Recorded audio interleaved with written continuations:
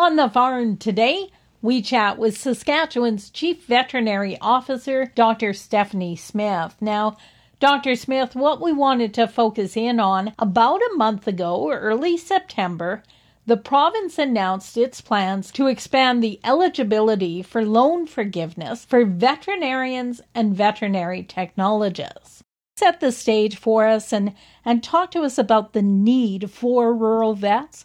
This is certainly a significant challenge in our province, but also across Canada and really worldwide as well. There is such an increase in animal ownership. There is an ever-growing increase in the regulatory requirements and the animal health requirements that our veterinarians and our registered veterinary technologists are responsible for and provide care for.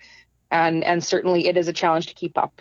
So particularly in our rural and remote areas of the province, for many reasons, we are limited in the number of individuals who want to live and work in those areas. So I'm certainly happy to see the expansion of the loan forgiveness program eligibility as one part of the solution towards trying to encourage people to live and work in those areas of the province. Do you have any ideas, just the number that we need to really kind of fill the province? I would say we need a little bit more work and to dig down into what our most recent numbers would be. I can tell you some previous surveys indicated at least a minimum number of about 40 positions across the province that needed to be filled due to either just that expanded capacity need or for people retiring. But I think that's one area that we can do some more work on to see clearly what is our need, what does that gap look like for the province. When you hear that number, it's very shocking, especially for producers that are living in rural areas. They maybe are experiencing it more so, especially when they have to travel further to see that veterinarian.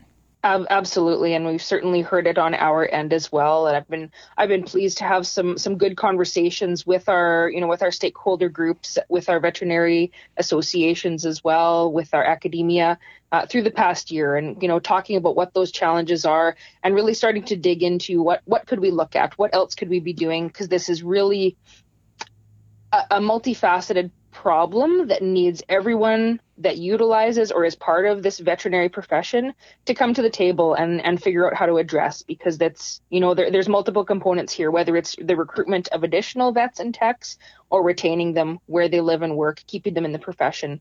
There's a lot that goes into that challenge. So we really need to keep working together and find a collaborative way to address this concern together. And it's such a vital part of the industry that we need to make sure that we can get that filled. Final thoughts, key comments you would like to leave with people today?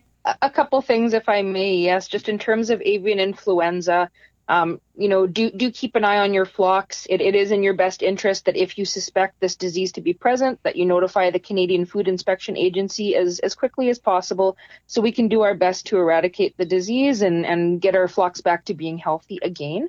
So certainly do encourage people to reach out.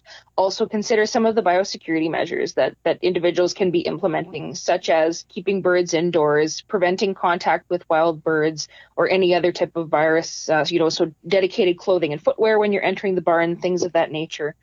And then finally, this one is for any disease impact, but also the veterinary component as well. There's been lots of stresses, right? Disease-related stresses, COVID, drought. I do encourage individuals to think about utilizing the farm stress line and do reach out. Our mental well-being, of course, is a utmost concern for my staff and for our producers. So I really do encourage you to utilize some of the resources that are out there and to find the support that you need. And of course, just last week, the government of Saskatchewan taking action to help address the growing need for veterinarians, especially for large animal and mixed animal veterinarians in rural areas. In 2023-24, the province is increasing the number of subsidized student seats from 20 to 25 at the Western College of Veterinary Medicine. I've been talking with Saskatchewan's Chief Veterinary Officer, Dr. Stephanie Smith. For Golden West, I'm Glendalee Allen Vossler.